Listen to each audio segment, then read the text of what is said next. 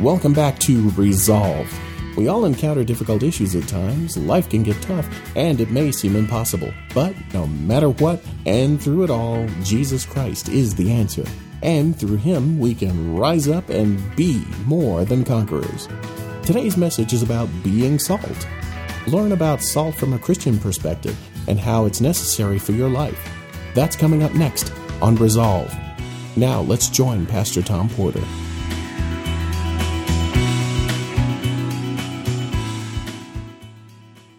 If you would, turn in your Bibles to Matthew, the book of Matthew, chapter 5. We'll look at verses 13 through 17. And let's look to the Lord in prayer, get right into the message today. Father, thank you for America. Thank you for your word. Thank you that you loved us and you've given us salvation through your Son, Jesus Christ. Now bless, hide me behind the cross, Lord. May people see Jesus. May they get the message of the Bible. May they understand the state that we're in as America, and may they understand the importance of being salt in this world. In Jesus' name we pray. Amen. If you would, look at verses, I got to get there myself, hadn't I? Matthew chapter 5, beginning at verse 13. And it says here, "You are the salt of the earth, but the salt has lost its savor. Wherewith shall it be salted? For it thenceforth good for nothing, but to be cast out and to be trodden under foot of men. Ye are the light of the world. A city that is set on a hill cannot be hid. Neither do men light a candle and put it under a bushel, but on a candlestick, and it giveth light unto all that are in the house. Let your light so shine before men, that they may see your good works and glorify your Father which is in heaven." This morning I want to share with you my heart about the condition that America is in, and then I want to preach to you out of this text of being salt, what it means to be salt. Last November, a prayer breakfast, it was being hosted by a radio station Christian radio station in Orlando, and it was at the Wycliffe Bible Translators National Headquarters there in Orlando. And as we sat and we listened to a pastor, pastor of First Baptist Church of Dallas, Texas, his name is Robert Jeffress. And Robert Jeffress, pastor, told us of an interesting story about having to expand his church, and he had limited property. I don't know how many blocks First Baptist is of Dallas, Texas, but they were going to demolish 6 of those buildings, blow them up, implode them. The detonating crew came to the pastor and they said, "What we're going to do is we're going to put dynamite in strategic structural parts of those 6 buildings, a whole city block. And we're going to put the dynamite on those weight-bearing structures. And then at a prescribed time, we're going to have you detonate it, and you're going to hear a loud explosion, followed by a pause, and then the building, if everything goes well, is going to implode." The day of the implosion, all the national news carriers were there. All of them were there. The mayor was standing beside Pastor Jeffress, and they stood there with both of their hands on that red button, and the countdown began, 3, 2, 1, and they pushed the button together, and a loud boom went off, followed by a pause. A pause. And the pastor's thinking, good night, it's not working. And all of a sudden, he said it sounded like 100 747 jet engines. The building started to shake and it crumbled down.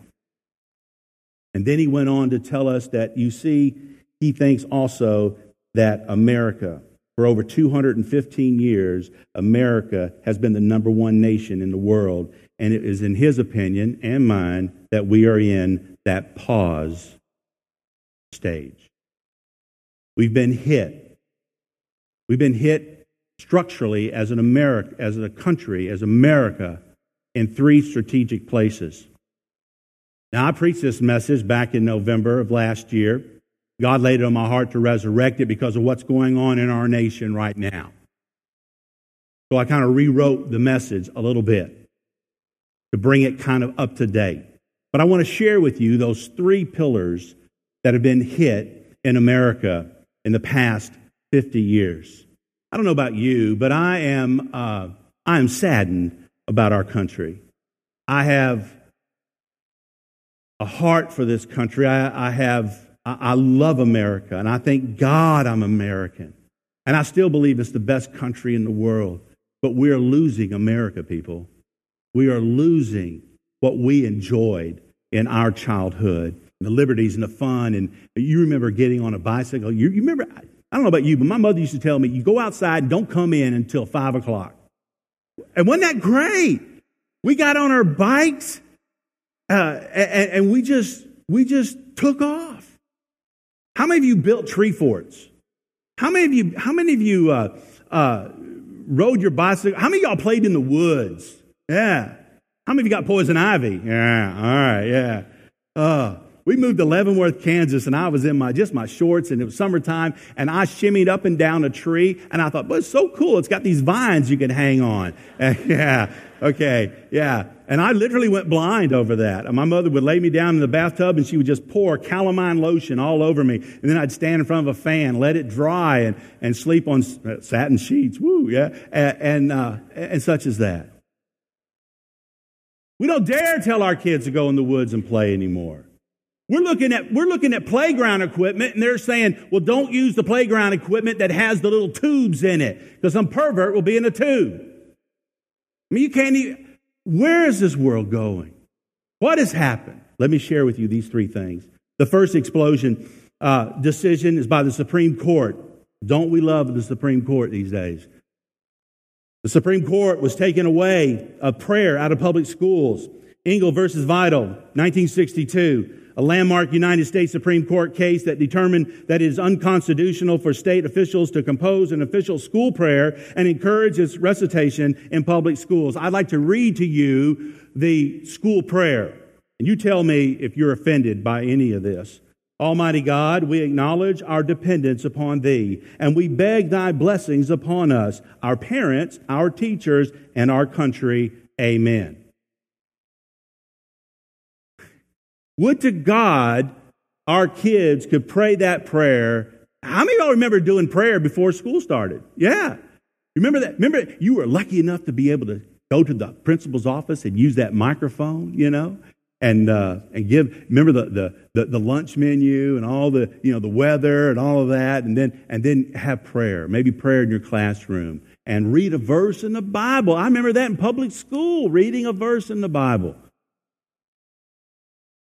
The second explosive decision by the Supreme Court was the allowance of murder of unborn children, Roe v. Wade, 1973. We had the anniversary of that, 40 years anniversary just last year. How can God, who's the giver of life, the creator of life, forgive this nation?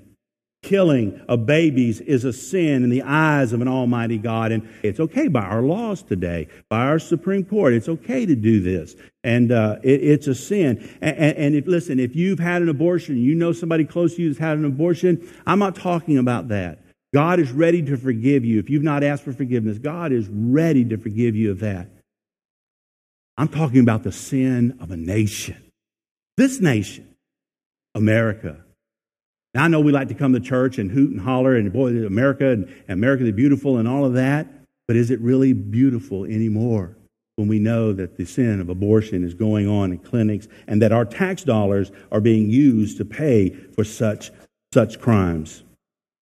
Had that million babies that were murdered in our country been able to live, economists have predicted and projected that 50 million people would have produced hundreds of billions of dollars to our economy. Not to mention all those that would have gotten saved and preached the Word of God, gone out to be missionaries, wives and husbands that love Jesus and love God and so forth and so on. And the third explosive decision by the Supreme Court was the redefinition of marriage, Lawrence versus Texas, the state of Texas in 2003. I was sickened this morning of hearing, and I went online and pulled up the Time magazine report of this pervert, Lady Gaga. She returned to the spotlight this week after spending a few months laying low for hip surgery and canceled world tour. And she calls herself Mother Monster. Mother Monster helped kick off the New York Gay Pride Parade by taking the stage at Friday's kickoff rally to offer some heartfelt words of support to the LGBTQ LGBT community. I'm sorry, I had to look that up. I had to Google LGBT.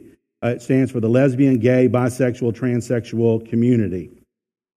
She says, and I quote, "It's my LGBT friends and fans who always said to me, 'I know Lady Gaga when,' or 'I knew Lady Gaga when,'" the singer said.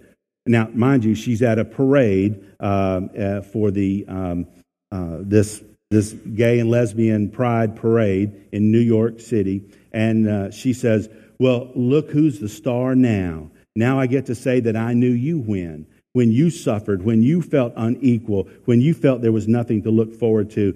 Gaga then launched into the national anthem, clutching a rainbow flag. And at the end of her rendition, she changed up the lyrics a bit, replacing Star Spangled Banner with Star Spangled Flag of Pride, and Home of the Brave with Home of the Gays. Not surprisingly, the crowd went wild. Gaga's performance carried extra significance following this week's landmark Supreme Court ruling. In other parts of her speech, the singer said, I quote, "I would like to thank everyone from the Supreme Court to every legislator, every political leader that has ever stood with us. Our evolution as LGBT citizens always continues to change, and we see that the further, listen carefully, we are able to reveal and show our lives, the further we move into the hearts and minds of other Americans." You mark it down. It has now become popular to be gay. It has now come to be popular to be lesbian. And we have young girls and young men that are experimenting because it's popular. It's the thing to do. God help America. Marriage, by definition, is one man committed to holy matrimony to one woman. Not one man with another man, not one woman with another woman. And by the very definition of marriage, it is one man and one woman. Therefore, the joining of two men or two women, it's not marriage by definition. You'll have to change the definition, but don't call it marriage. But on June 26th, again, our Supreme Court ruled in favor of gay and lesbian marriage. America has been hit hard, and we are now, I believe, in that pause state of America. Like the implosion of a building, just after the dynamite goes off, there's this pause before the collapse. And we've read in Matthew chapter 5, verses 13 through 16, we read, the Bible says that ye are the salt of the earth. Are you being salt today? Are you being salt? Let me tell you a few things about salt. In order for salt to be effective as a preserver, it needs to be on the meat. It needs to be touching the meat. It needs to be pressed on the meat.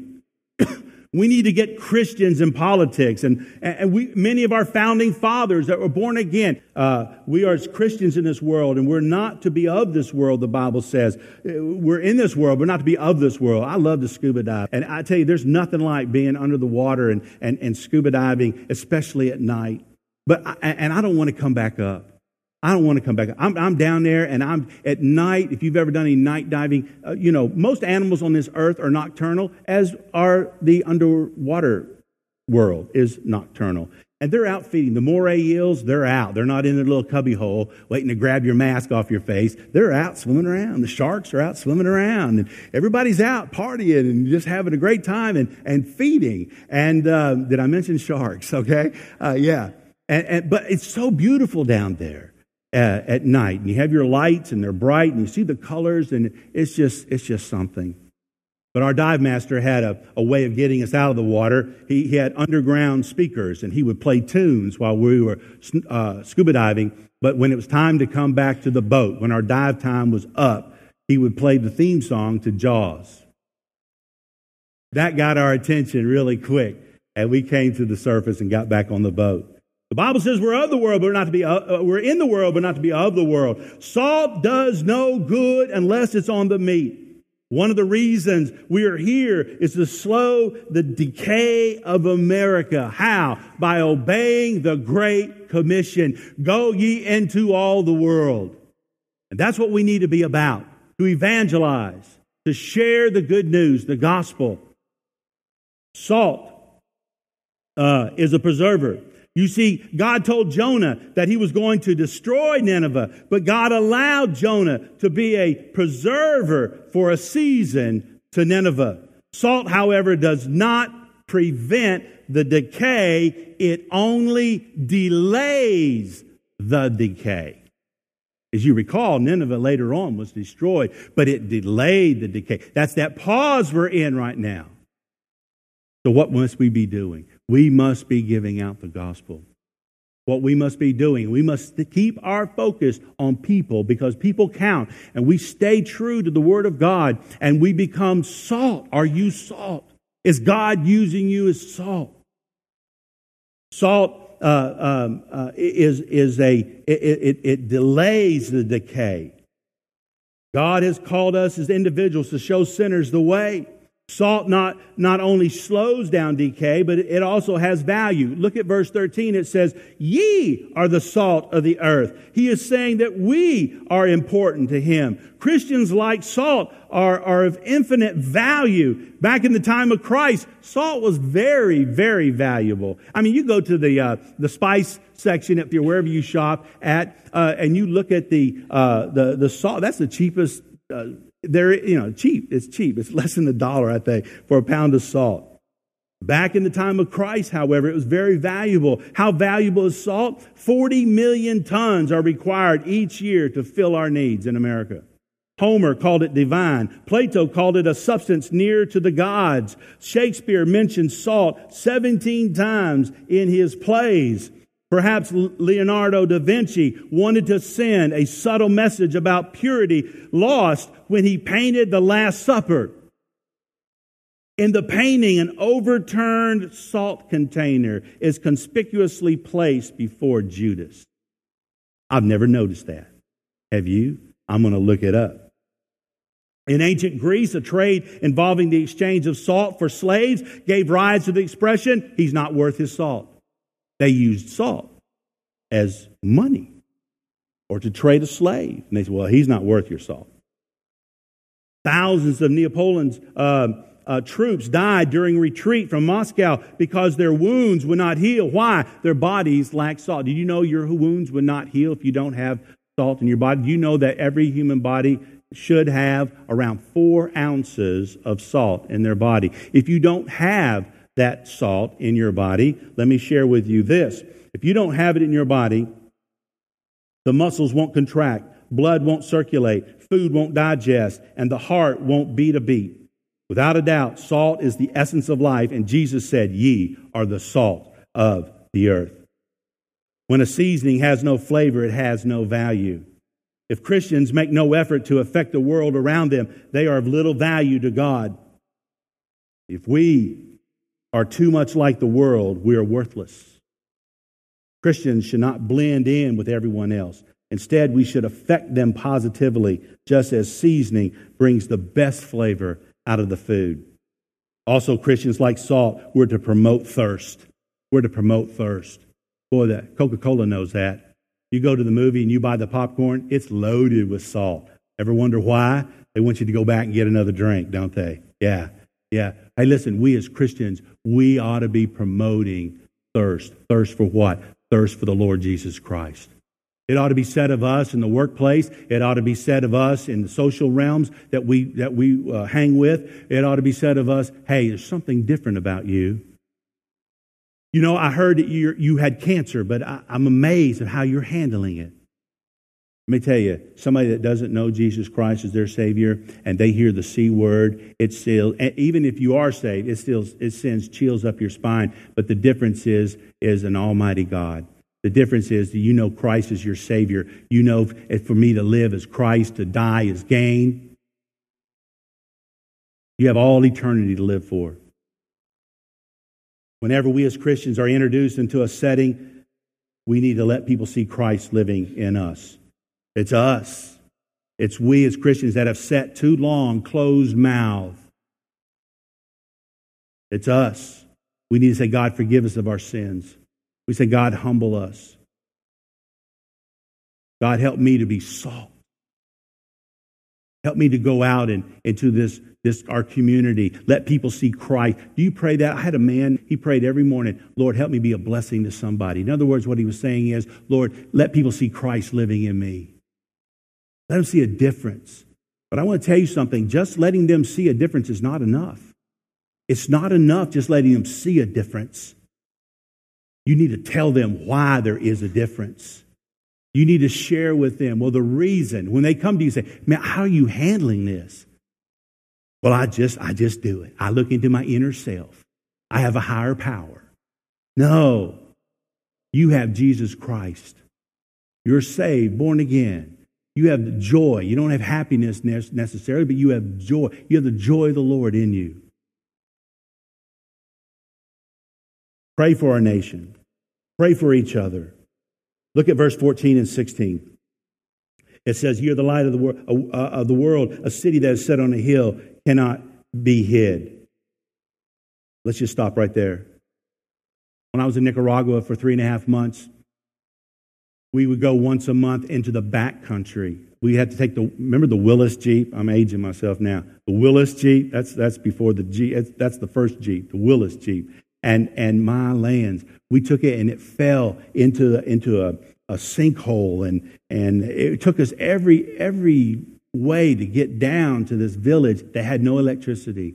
And we put a generator out in a cornfield and put a big old tub over it so it kind of muffled it a little bit. And we'd run a long extension cord, and we'd string up. This lady would empty her house, which wasn't hard to do. She'd empty her house. We'd go to the schoolhouse. This is before sunset. And we'd grab the wood board benches, and we'd bring them in her house, and we'd line them up. We had church in her house.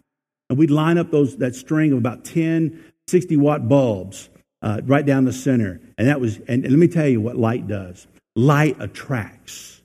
Light attracts. When we do plays on this platform up here, we have that cannon spot up there, and that directs everybody's eyes. If I was up here doing something and somebody else over here, you could look at it'd be a 3-ring circus. But when you put a spotlight, when you direct light, it focuses in. It gives attention, and all eyes are there. And people from all over the woods would come out and come down to that house. The only illuminated house in the whole village was there, and people would come. We even had a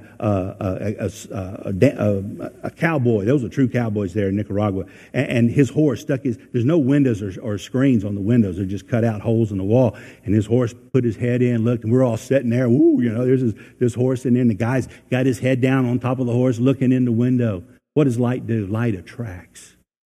We need to be attracting people to Christ, telling them about the Lord Jesus Christ. How do we hide our light? As the Bible says there, we ought not to hide our light by being quiet when we're asked to speak or when we should speak.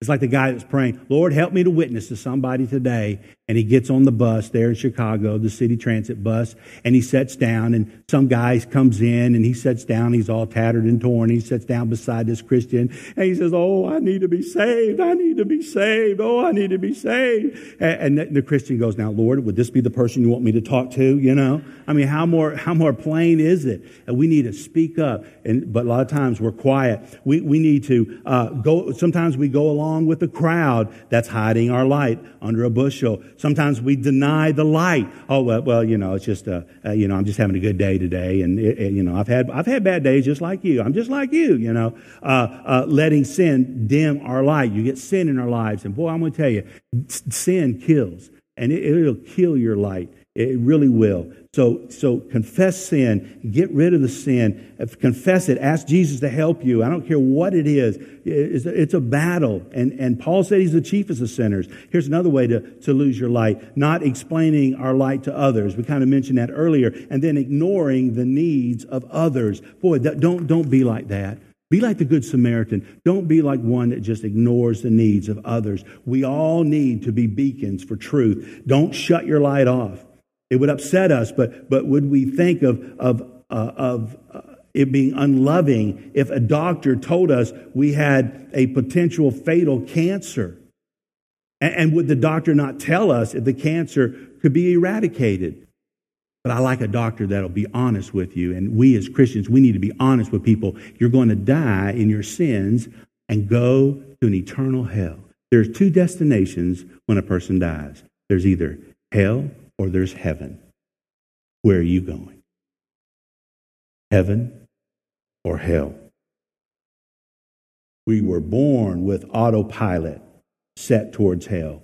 It requires no change of course, no navigational adjustments. You can just be born, don't change a thing, and you're on autopilot straight to hell. That's why it's so great to have preachers and missionaries and Christians to go out into the world and to tell people that Jesus loves them, that Jesus died for them, that Jesus wants to forgive them of their sins. He died for their sins. He loves you enough to tell you the truth. All roads don't lead to heaven, dear people. All roads do not lead to heaven. Only one does, and that's Jesus Christ. Jesus said, I am the way, the truth, and the life. No man cometh unto the Father but by me. All other roads lead to hell. What road are you on? Hello, friends. This is Pastor Tom Porter of Temple Baptist Church in Titusville, Florida. I would like to thank you for joining me in this podcast and bringing the good news that Jesus Christ is the risen Savior. There is no problem too big and no blessing too small when Jesus is the Lord of our lives. I would like to ask you a question. When you die, where will you spend eternity? Will you spend it with Jesus forever or be eternally separated from Him? You know, the Bible says, whosoever calleth upon the Lord Jesus Christ shall be saved from their sins. You know, it's God's desire for you to have faith in His Son, Jesus Christ. Your sins have separated you from God. You must admit to God that you're a sinner and ask Jesus to forgive you of your sins. Jesus bridges that gap between you on this earth and heaven. Will you accept Jesus as your personal Savior today? It's easier than you think. You can pray this prayer with me. Dear Jesus, I admit to you that I'm a sinner. I realize that you paid the penalty for my sins on the cross, and I want to receive you into my life right now. Save me from my sins. In Jesus' name I pray. Amen. If you just prayed that prayer with me, then you've been born into the family of God. Thanks for listening. Resolved is a production of Temple Baptist Church, Titusville, Florida, USA. For notes on this message and others, you can find them at resolved.podbean.com. If you wish to send us a question or comment, you can email us at resolved.tbc@gmail.com. We are also on Twitter at Resolved Podcast. If you're ever in our area, we hope that you'll come by and see us. Remember, Jesus is Lord. Take care, and God bless you.